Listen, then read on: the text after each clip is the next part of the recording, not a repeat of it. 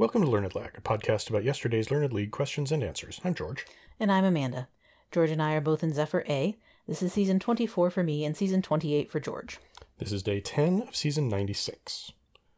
First question asks us for a Turinese scientist whose holiday is celebrated on October 23rd between 6:02 a.m. and 6:02 p.m. Yeah, so this one worried me initially because I thought it was asking something about the periodic table or numbers of elements. Because I thought, chemistry devotees, what else would come to mind with these clearly significant numbers of 10 and 23 and 602. And then I kind of got away from that when I somehow thought of 602 as 6.02 and thought 10, 23, 6.02 times 10 to the 23rd power is Avogadro's number. It's the number of molecules or atoms in a mole of something. And so once that kind of clicked for me, then I really didn't have much question about putting down Avogadro. My first instinct as I read through the clue was that it would be about Fibonacci. Because October 23rd, of course, is the 11th month and the 23rd day. Except it's not. It's the 10th month and the 23rd day, which fortunately I realized probably around the time that 602 really sank in as well. This is 1023, right? Same thing. 6.02, 10 to the 23rd. That's Avogadro. Yep. So that was what I said. I had no idea what his first name was. I don't know that I've ever actually heard it. I don't know if I have either, but Amadeo Avogadro is the correct answer. Of course, last names are sufficient, as usual. Question 2 asks us what television series takes place partially in Starcourt Mall, in a fictional Indiana county above a secret Soviet lab. So Indiana and the secret lab thing told me this is probably Stranger Things. None of the geography of which I remember. Right. I think we watched the first 2 seasons, I want to say. Something like that. We watched the first season. I think I sat on the couch while you watched the second season. And I never got into it. This whole week has just been one question of a thing that I didn't like. That's this one today. Okay. So, but I was like 90% certain this was going to be Stranger Things. And it was one of those where if it wasn't this, then it was something truly insane and obscure. Like Erie, Indiana or something like that. So, but that was what it... excuse me. That's what I went with, Stranger Things. I will just preface my discussion of thinking of this with a Lemon It's Tuesday joke. We're 2 days into the week. But I'm fine with this as a theme of shows that I haven't watched all of that I still know enough about to answer. Which is the case for this for me as well. Basically knowing that it was set in Indiana, that part was pretty salient to me, I guess. And the fact that it's a location in a mall, like that indicates an 80s setting almost like nothing else does. Yeah, reasonable. Because that was such sometimes I lament the fact that like today's youth don't know places like the mall is just a hangout where you go and, walk around and talk to people and, maybe buy something or eat something. But it's just a place where you're allowed to be out of the house, in a relatively safe location. Anyway, that plus the Soviet lab, I knew that Stranger Things had that sort of conspiracy sci-fi, aspect to it that would fit with that. I feel like I don't recall whether the Soviet part was totally revealed during the seasons we watched. I feel like it wasn't. That kind of threw me in the question, like, really? Yeah, okay. Same. But I also couldn't think of any other series that would fit the rest of it for me, so I also put down Stranger Things. And that was correct. Question 3 asks us for the stage name of rock and roll singer Ernest Evans. Right, and notes that the name came from his resemblance to Fats Domino. And that plus the rock and roll star of song and dance and songs about dances made me think right away about The Twist and Chubby Checker. And of course, he had more than one hit based on The Twist, because there was Let's Twist Again. And I this was sort of a, kind of solidifying an enjoyable bit of trivia for me, which is the kind of correspondence between Fats Domino and Chubby Checker. And I was sort of charmed by that, to just make that correspondence or have that connected for me. So I figured it couldn't possibly be anyone else than Chubby Checker. I put down the full name, of course, because it's the stage name. Yep. Yeah, same here. I remember learning about that Chubby Checker came from Fats Domino years ago, and also thinking, oh, hilarious.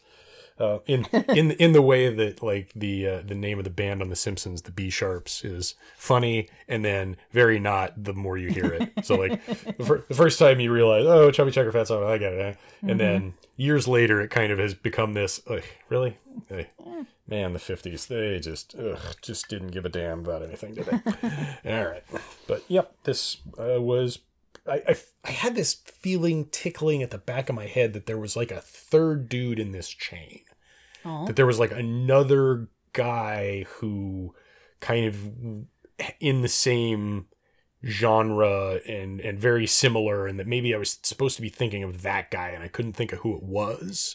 Possibly Little Richard? No. Okay. No, it was like more directly Fats Domino, Chubby Checker, and like and was like kind of at that point, like even more blatantly biting off of the other two. And I haven't been able to figure out who it was. I'm not looking it up because that's kind of an insane thing to look up, especially if it didn't actually exist at all. But it's just kind of been going through my mind all day. Like, who was that other guy? There was another guy, wasn't there?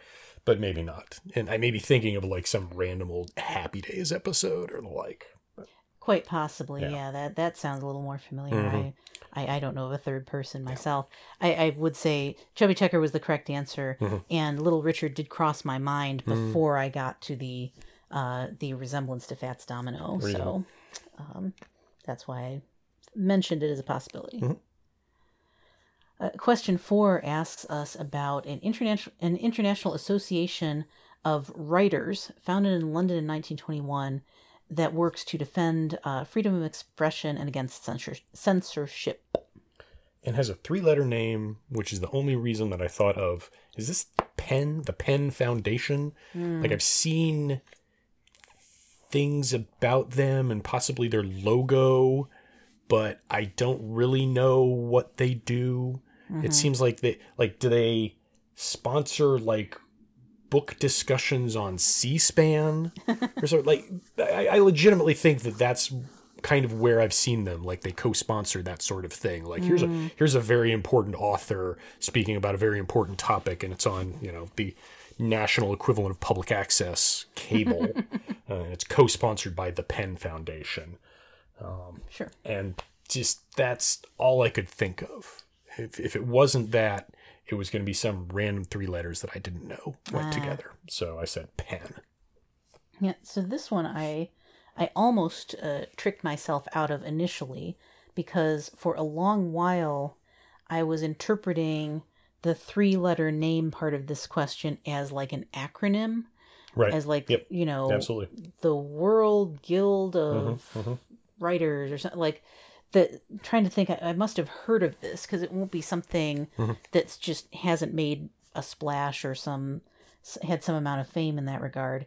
And then I kind of, after much pondering and of course leaving the questions alone for a while, I came and reread this one and noticed that it doesn't say a 3-letter acronym or abbreviation or something like that, but the 3-letter name.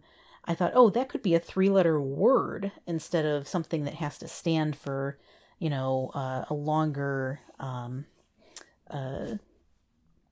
name for the group. So once that kind of clicked for me, then Penn did come to mind.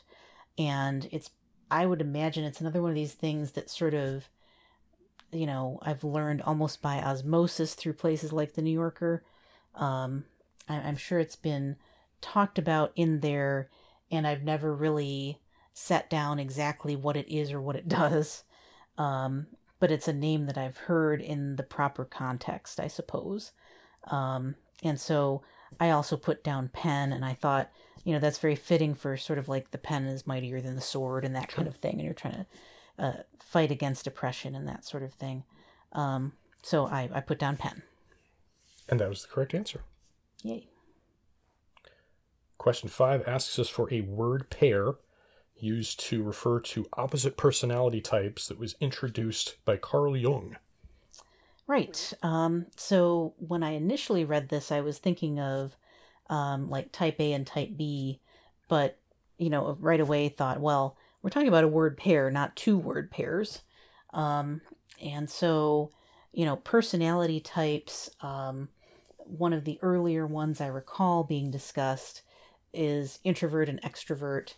And there are a couple others along like different axes that were, I think, sort of related, like endomorph and exomorph and stuff like that, that kind of, suggested behaviors, body types, that kind of thing, that were, coined around the same time, I think.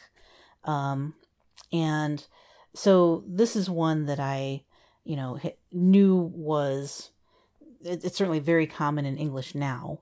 And I knew it arose from psychology and was around this era. I'm not sure I could have pinpointed it to say, oh yes, Jung was the one who, brought these into usage. But I thought introvert and extrovert certainly seemed to fit the bill here.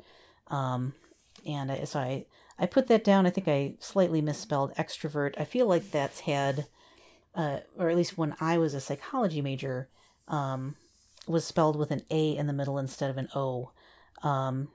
But at least in English, it is commonly with an O in the middle. I assume that it's still close enough to get a sounds alike correct answer there. Spoiler alert. And so I did put down introvert and extrovert. That didn't come to mind. My first thought was also type A, type B. And I kind of tried to think yin yang. No, that can't be it. And just, it never landed for me. This one just didn't hit. And I thought of like the various, the Briggs, Myers-Briggs test words, and couldn't really think of those either because I've never taken that, and so I've never internalized it. Like, I know there's like it's like INTJ is a possible combination, but I don't really know what any of those words mean, including the I, which, spoiler alert again, is one of the correct ones. So it just sort of, my brain glanced off that entire possibility. Okay. And so I finally landed on, for some bizarre reason, Heckle and Jekyll. Which, yes, I know it's from a cartoon, but a lot of those old cartoons are actually referencing things. True. That they have long outlived. Foghorn Leghorn is a very direct ripoff of some, I believe, radio comedians, thick Southern fried Senator Claghorn character. Yeah. But Foghorn Leghorn has long outlived Senator Claghorn. Right. They tons of other stuff like that. Bugs Bunny, his accent was the standard Brooklyn accent of the time. Oh, yeah. And that was that was like a very simple indicator to everybody who heard him that, he was from Brooklyn, that he was, therefore this stereotypical Brooklyn kind of tough guy, ne'er-do-well, chaos gremlin sort of thing. But the Brooklyn accent doesn't sound like that anymore. So the only version we have of it is Bugs Bunny. It's the Bugs Bunny accent now. Okay. So I very rationalized my way into back thinking like, maybe this is, and clearly it comes from like Dr. Jekyll and Mr. Hyde, which as I recall was written before the 1900s. I believe it's a 19th century novel. So I thought, well, maybe, Jung was kind of riffing on that, such as it is, to indicate, rather than just straight up stealing like the Jekyll and Hyde personalities, he would make it slightly different and thereby be able to kind of claim it as his own work, such as it was. And I also briefly thought of Goofus and Gallant, but couldn't really convince myself of that one either. So I just, punted and went back to Heckle and Jekyll. Okay. It was introvert, extrovert. Yep. Well done. And that coming from your INTJ spouse here. Yep. So, yeah, I've definitely run into that a lot. So that probably helped me remember it too. Yeah. Finally, question 6 asks us to name an ancient civilization area in Africa that is kind of south of, historical ancient Egypt. Once again, the way I get ancient history questions, Nubia was introduced in the latest round of civilization games. Sure. As one of the civilizations you could choose from. And I've already forgotten the name of the ruler that you get to pick. It is a woman of African appearance, somewhat Zoftig, and if I hear it, I'll recognize it. But yeah, so yeah, that's just one of the civilizations, and in my brief dalliance with caring about world history, I kind of looked up where was Nubia. I feel like I've heard of Nubians generally, and found it was like just south of what we consider to be Egypt. Right. Even though I think it's where it was generally is in what we now consider to be Egypt. The Egyptian, the ancient Egyptian part was really more North Cairo, Alexandria type. Okay. But yeah, I said Nubia. Yeah, so this one I also really, I think, originally get from a pop culture sort of resource, which is Jacqueline Carey's Kushiel's Dart series of novels. There is one in which the main characters undertake a journey down the fictionalized Nile. And I think that was my first encounter with that area of the world being called Nubia. And I can't even remember if Egypt was called something close to the name Egypt in the book, but it was this kind of river journey that they took through this land was fairly memorable. Carey's a really excellent writer and has clearly researched a lot of the real history to inform the alternate history. The fantasy history of different areas of the world.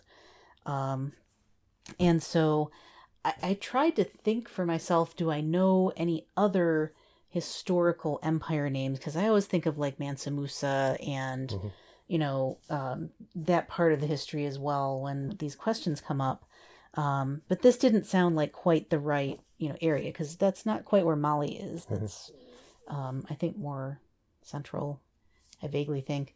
Anyway, Western. Yeah, more to the west. And so I thought that the thing about it is I hesitate, at least in part, because I've put down Nubia as a wrong answer for some question about African history previously. And so I'm like, is this just my IMP of African ancient history questions? But I really couldn't bring myself to conjure up any other region that seemed to fit the bill quite right. And so relying on my sort of faint memory of a fictionalized version of it, I put down Nubia as well. And that was correct. Yay. Which means you beard it. I beard it again. Well done. So your third this season? 3 in the season, yeah. Right. And in close proximity. They've all been in the latter half of the season thus far. I started out pretty below my personal expectations. I will put that way, because I always expect to be hanging on by my fingernails at best, or rather at median. I'm definitely more B+ than A- historically, But yeah, feels great to get a third beer out of 10 match days. Yeah. Wow. And at least have a good prospect for a tie at minimum. That's always a nice way to end the day. I had 5, which, I mean, if I manage to fool them into thinking that I'm definitely going to know a language type question, then I might be able to pull one out here, but we'll see. I wouldn't be surprised, because I feel like many of these questions, I would score the Stranger Things and Chubby Checker questions pretty low for you. Mm-hmm. I thought Penn was not like a super easy one. Nubia is not super easy, and Avogadro, it kind of depends on whether you get the trick to it. Not trick, but like pick up on the clues. Yeah. So I think you got a good shot. Yeah, we'll see how it goes. Indeed. Well, that's it for today. Tune in tomorrow for more post-game analysis. And remember, don't forfeit. Don't cheat.